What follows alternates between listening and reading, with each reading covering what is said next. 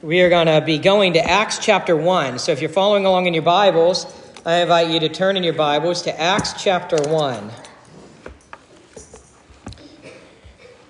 Before we go to Acts chapter 1, I was going to read this before taking the juice. But, we take communion monthly here. And as we take communion, sometimes we think, why does this stuff, really matter? What's the big deal about some of this stuff? And that's why we try to always look at God's word so we can get instruction. And in 2 Corinthians chapter 4, starting at verse 16, the Apostle Paul writes, inspired by the Holy Spirit, "So we do not lose heart. Though our outer self is wasting away, our inner self is being renewed day by day. For this light momentary affliction is preparing for us an eternal weight of glory, beyond all comparison, as we look not to the things that are seen, but to the things that are unseen. For the things that are seen are transient, but the things that are unseen are eternal." He goes on in chapter 5, "For we know that if the tent that is our earthly home is destroyed, we have a building from God, a house not made with hands, eternal in the heavens. Because Jesus lives, because Jesus rose again, because Jesus went to the cross, we have confidence, we have hope that we will live. We have life now. Real life now with Jesus in life eternal because Jesus went to the cross for us." And that's what we remember as we take communion. I heard a story, which I'll share as we begin today. There was this man, he was a Southern Baptist man. His name was Bill. He loved to sneak away to the horse tracks. And one day after losing almost all of his money, he noticed this priest stepped out into the tracks and blessed this horse. And he watched very curiously.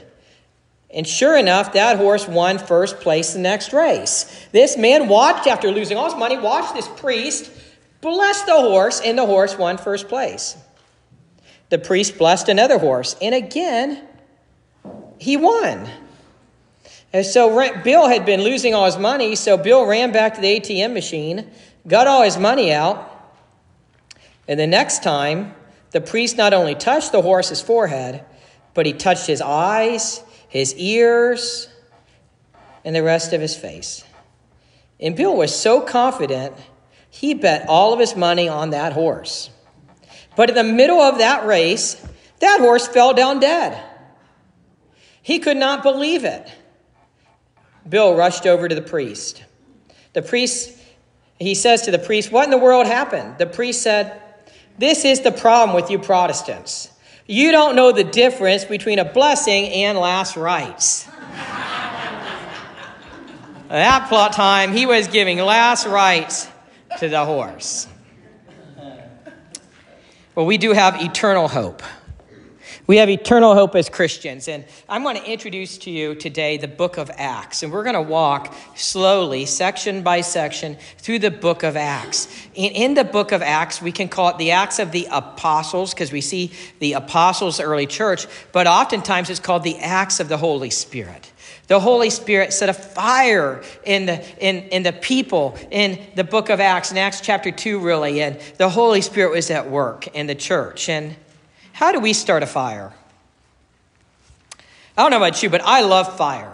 When I was growing up, we had a fireplace. It was a wood-burning fireplace. And I love that fireplace. I love sitting and listening to the crackling of the wood and watching the fire.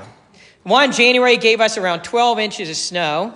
And it was right at the end of winter break. It was a kid's dream. I absolutely loved it. Right at the end of winter break, got 12 inches of snow, got school canceled. And then the weekend came, and we got another 12 inches of snow. So we had like 24 inches of snow on the ground. Well, during the night when the second snowstorm came, my mom was at a euchre party at her parents' house, and my dad really didn't like to play euchre, so he stayed home with us. And he put the kitchen table right in front of the fireplace. The fire's going. We put more logs on the fire, and we played Monopoly like all night, in front of the fireplace. It was peaceful. It was relaxing, and it was a wonderful evening playing Monopoly. How many of you like bonfires? Any of you like bonfires, campfires, fire? I read this. It comes from Pastor Rick Sams, a mentor and friend of mine, retired Evangelical Friends pastor. And he titled this, "Snuffing or Starting the Fire." He wrote, "I was strangely drawn to my old Boy Scout handbook the other day, specifically the section on fire building. He says, most boys love to mess with fire. The Scouts believe the key is teaching them how to do it safely. Interestingly, he writes, I found far more techniques for putting out fires than starting them.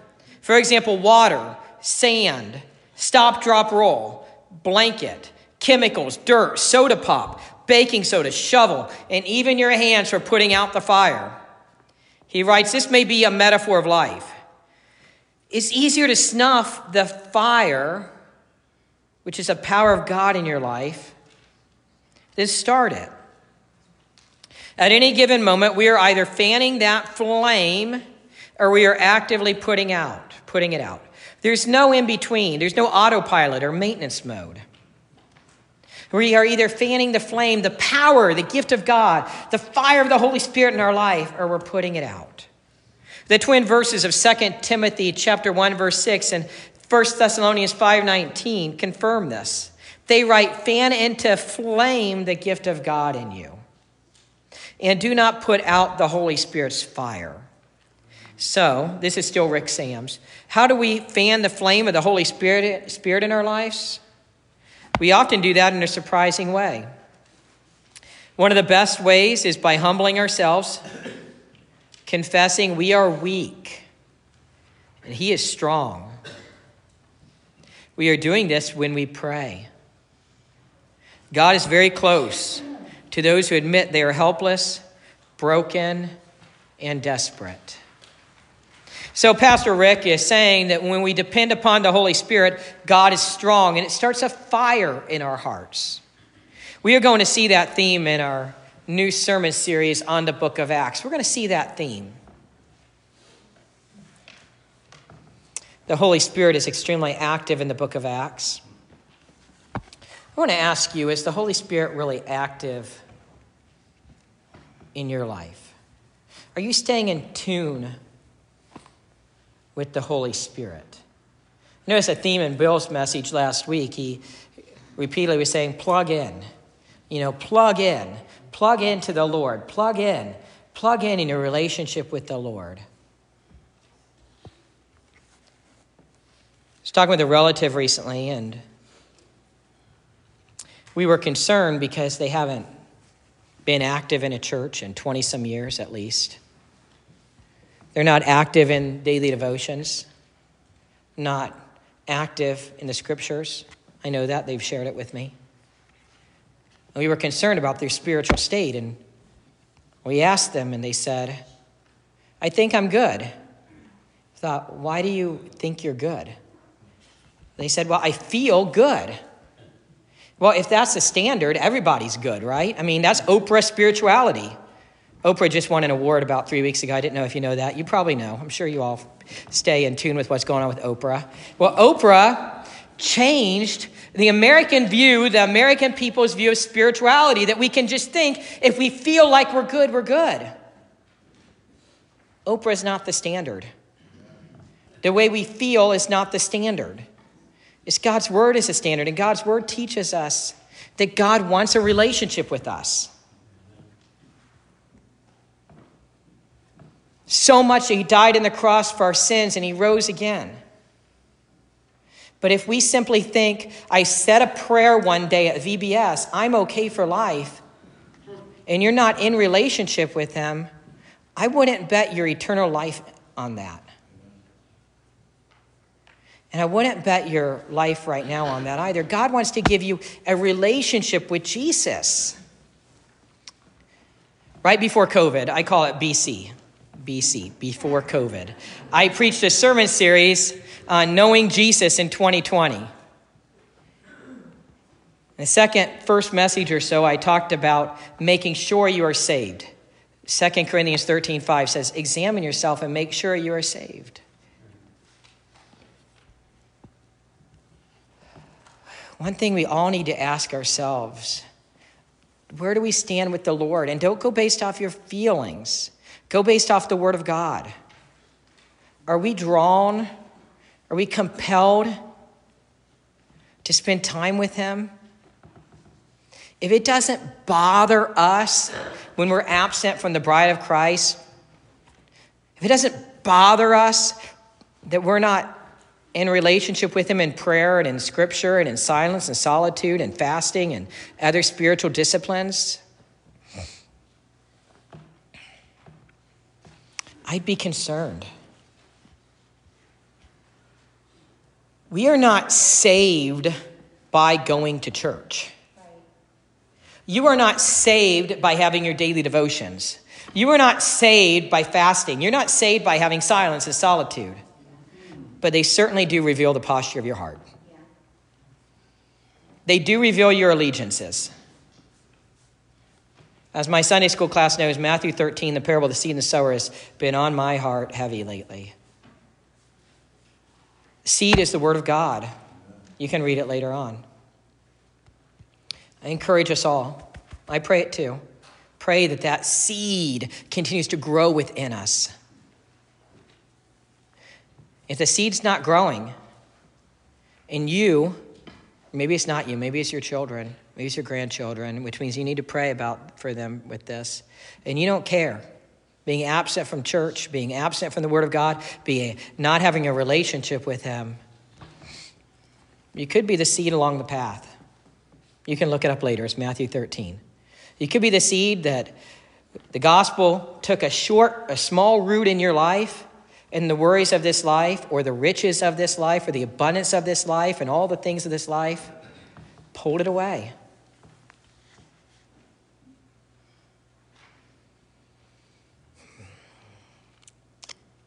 We're never promised tomorrow. And if we don't care to have a relationship with Jesus now, don't count on a relationship with Jesus for all eternity. You could be just a cultural Christian. You could be just in it for what Jesus offers to you or some other thing. I'd be glad to talk to you more about those. As we get into the book of Acts, we see these disciples, this group that Jesus chose, this unlikely group that Jesus chose. They were not on the 11 most wanted for CEOs list. We see this group that Jesus chose connect with the power of the Holy Spirit within them in Acts chapter 2.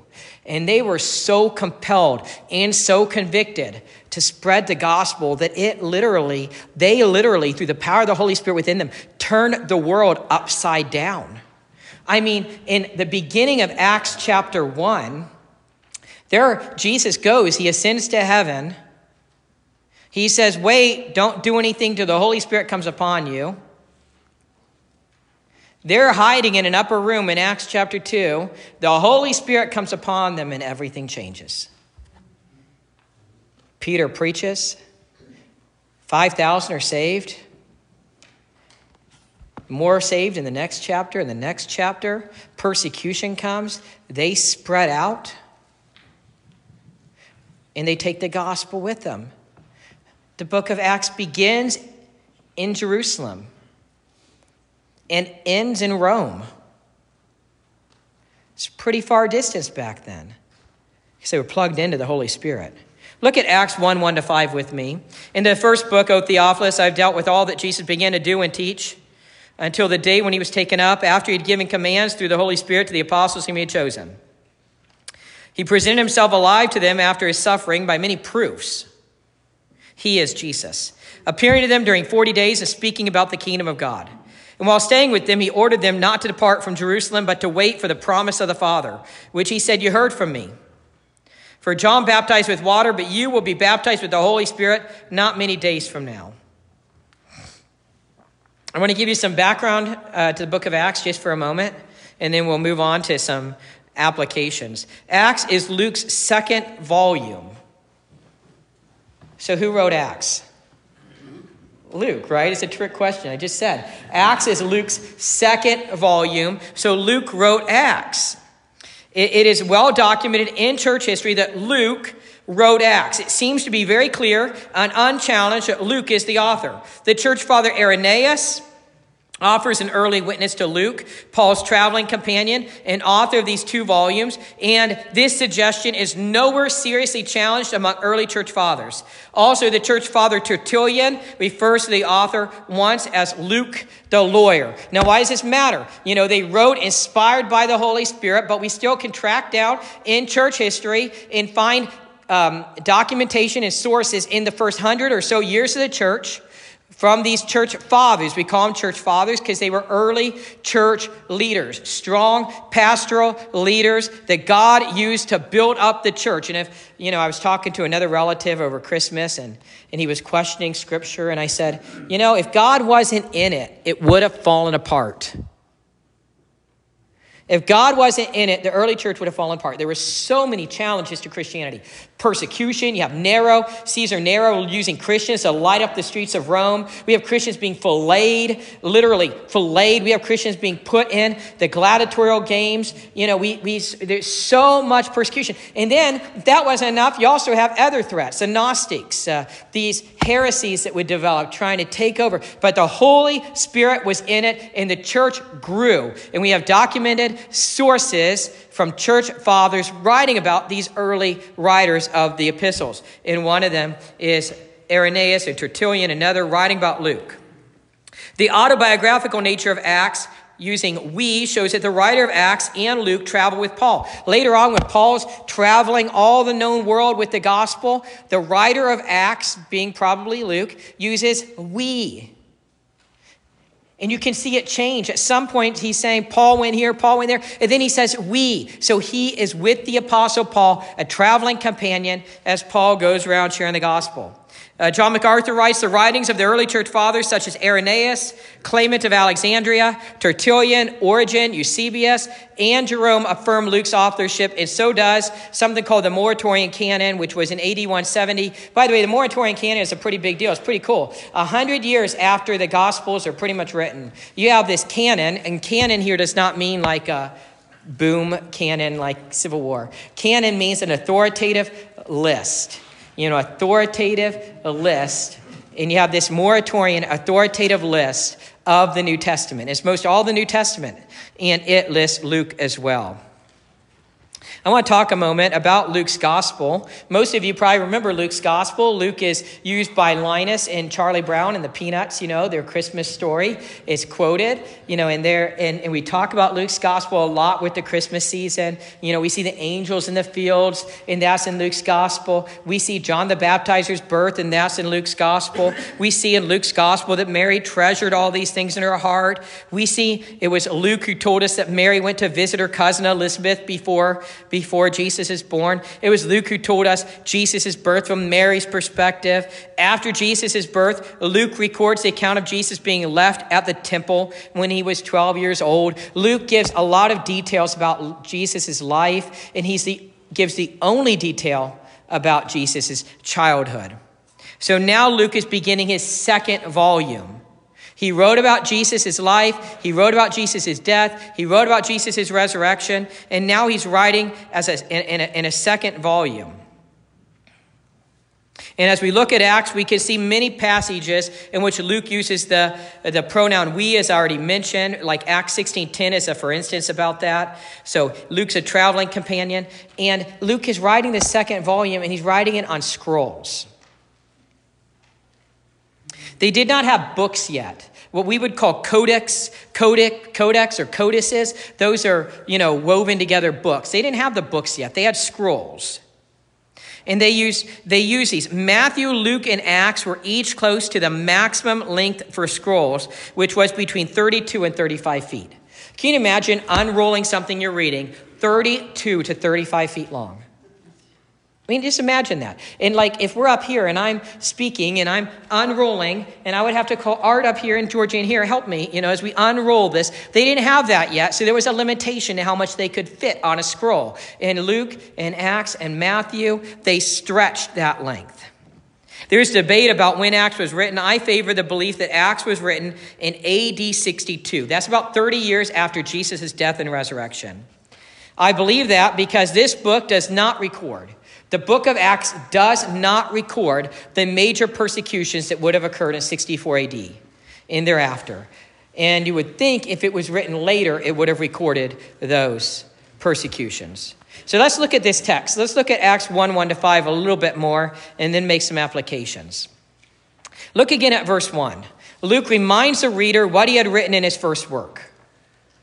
He's giving a reminder. He's written this first work, and now he's going to remind them. Any of us who watch, sequels or TV shows that have sequels, we know you do that, on the last episode. That's what Luke is doing. There was a show that Meg and I got hooked on about 11 years ago called 24. The show 24. Jack Bauer, this special service agent, is the main character in 24. And each episode was 1 hour, and each season was 1 full day. In every episode, they would review what happened in the previous episode. That's what Luke is doing. He's reviewing a little bit of the previous work, the gospel according to Luke. Luke is writing to Theophilus. Theophilus was likely someone paying Luke to research and write about Jesus and the early church. Back then, they would have these patron-client relationships. And Theophilus was likely paying Luke to do the research and to write about Jesus and his life, death, and resurrection, the first work, and now about the early church in the second work. It is also possible, this is a cool idea, that Theophilus was not a man, but a code name. It's possible that Theophilus could be a code name for any believer. It's possible because of the persecution going on, Luke was not going to give a specific name, so it's kind of a code name. The theme of the first 5 verses is that Jesus told the disciples to wait until the Holy Spirit comes. Jesus says that John baptized with water, but he will baptize them with the Holy Spirit. It's just a reminder. Are we living the Christian life in our own life or in the strength of the Lord? We're going to talk a lot about that as we go through Acts. I want to give you some themes. In Acts, believers are empowered by the Holy Spirit to bear witness to the good news of Jesus Christ among both Jews and Gentiles. And in doing this, they establish a church. In addition to this, Acts explains how Christianity, although it is new, is in reality the one true religion, rooted in God's promises from the beginning of time. In the ancient world, it was important that a religion be shown to have stood the test of time. Thus, Luke presents the church as the fulfillment and extension of God's promises. Luke is presenting the church, the bride of Christ, as the fulfillment and the extension of God's promises to Israel in the Old Testament. In other words, the first century was not the beginning of Christianity. Christianity goes all the way back to Judaism. Rome was suspicious of any new religion. Rome was suspicious and non-accepting of new religions. So we see in the book of Acts, and we see in the epistles of Paul especially, them showing, no. Christianity is not a new religion. Christianity continues right on through Judaism, and Judaism predates Rome. In Acts, we see many summaries. Luke will summarize how the early church shared everything. In Acts, we have many speeches and sermons. In Acts, we have many travel narratives. We have Paul's missionary journeys, and Luke gives detail to where Paul went. The first half of Acts is mainly about Peter, and the second half is about Paul taking the gospel to the non-Jewish people. Christianity crosses cultures, and it's not tied to a country. Christianity is tied to Jesus Christ through the Holy Spirit. Heard about a family that fled the country. They were angry about America losing our Christian values. A certain family, they were so agitated with how America is becoming anti-Christ that they got on their own boat and they planned to go to an island in the Pacific. But their boat was caught in a storm and they were eventually rescued. They were sent to another country, and then the American embassy took care of them. The story is ironic because they were fleeing America because of America's, problems, but America had to bring them back. But in Acts, we see that Christianity is not tied to a country or a culture. Christianity does not belong to a certain country. Christianity is for all people. In the book of Acts, we see constant power through prayer and through miracles. I love it. Just next week's sermon or the week after, we're going to see they're praying as they get Matthias, the next disciple. In Acts 13, they're praying and fasting, and the Holy Spirit says to them, set apart Paul and Barnabas as missionaries. It's constant power through prayer, and through dedication to the Lord, and through dedication to the Word. Their prayers are filled with the Scriptures too. And as mentioned, in Acts, we see the acts of the Holy Spirit. They did not do this on their own. This is all the work of the Holy Spirit, taking and spreading the gospel through the apostles and through the early Christians. It's not about them. It's not about us, really. It's about the Holy Spirit using us as instruments for God. We always want it to be about us. I was talking to a relative, older gentleman who I greatly respect, but he's not a Christian. We're talking about the faith over the holidays. And he said, it can't be just believing in Jesus. That's just too easy. It's easy for us. Hard for Jesus. He went to the cross for us and rose again. Don't you realize, though, the point is, we always want to be able to contribute to it. We have trouble with a free gift. Yeah. Is God freely giving us salvation? And then we are instruments of the Holy Spirit as he works in us and with us to take the gospel to our friends and family and relatives, to serve others in the name of Jesus. The first audience was learning about what God did in the church and how the gospel got to them. You may know little about Acts and the early church, or you may know a lot. But I hope that you learned a little bit of something today.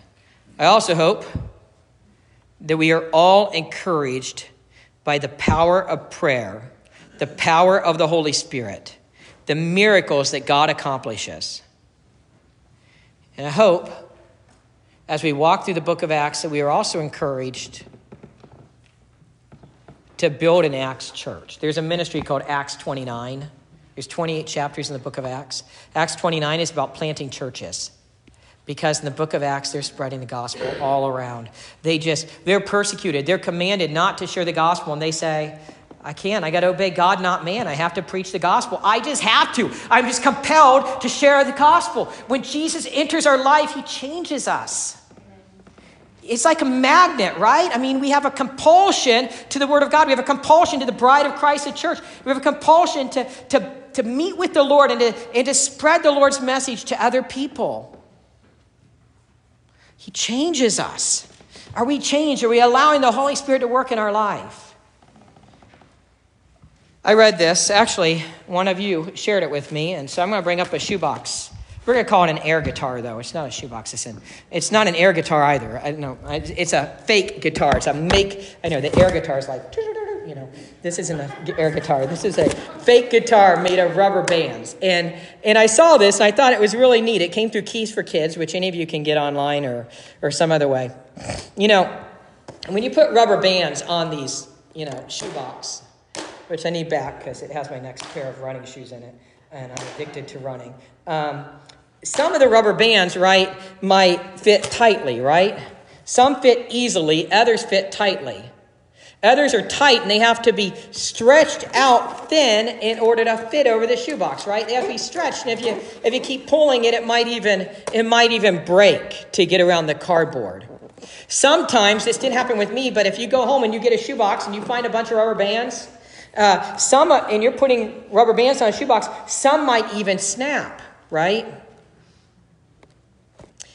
But here's the point.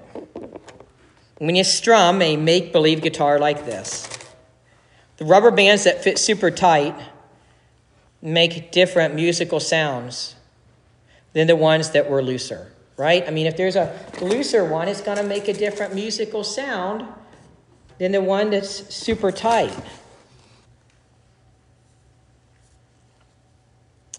And the point here is, life is like that too.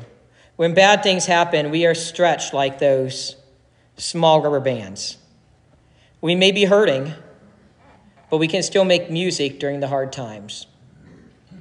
During the hard times of our lives, we can still make music because Jesus is with us.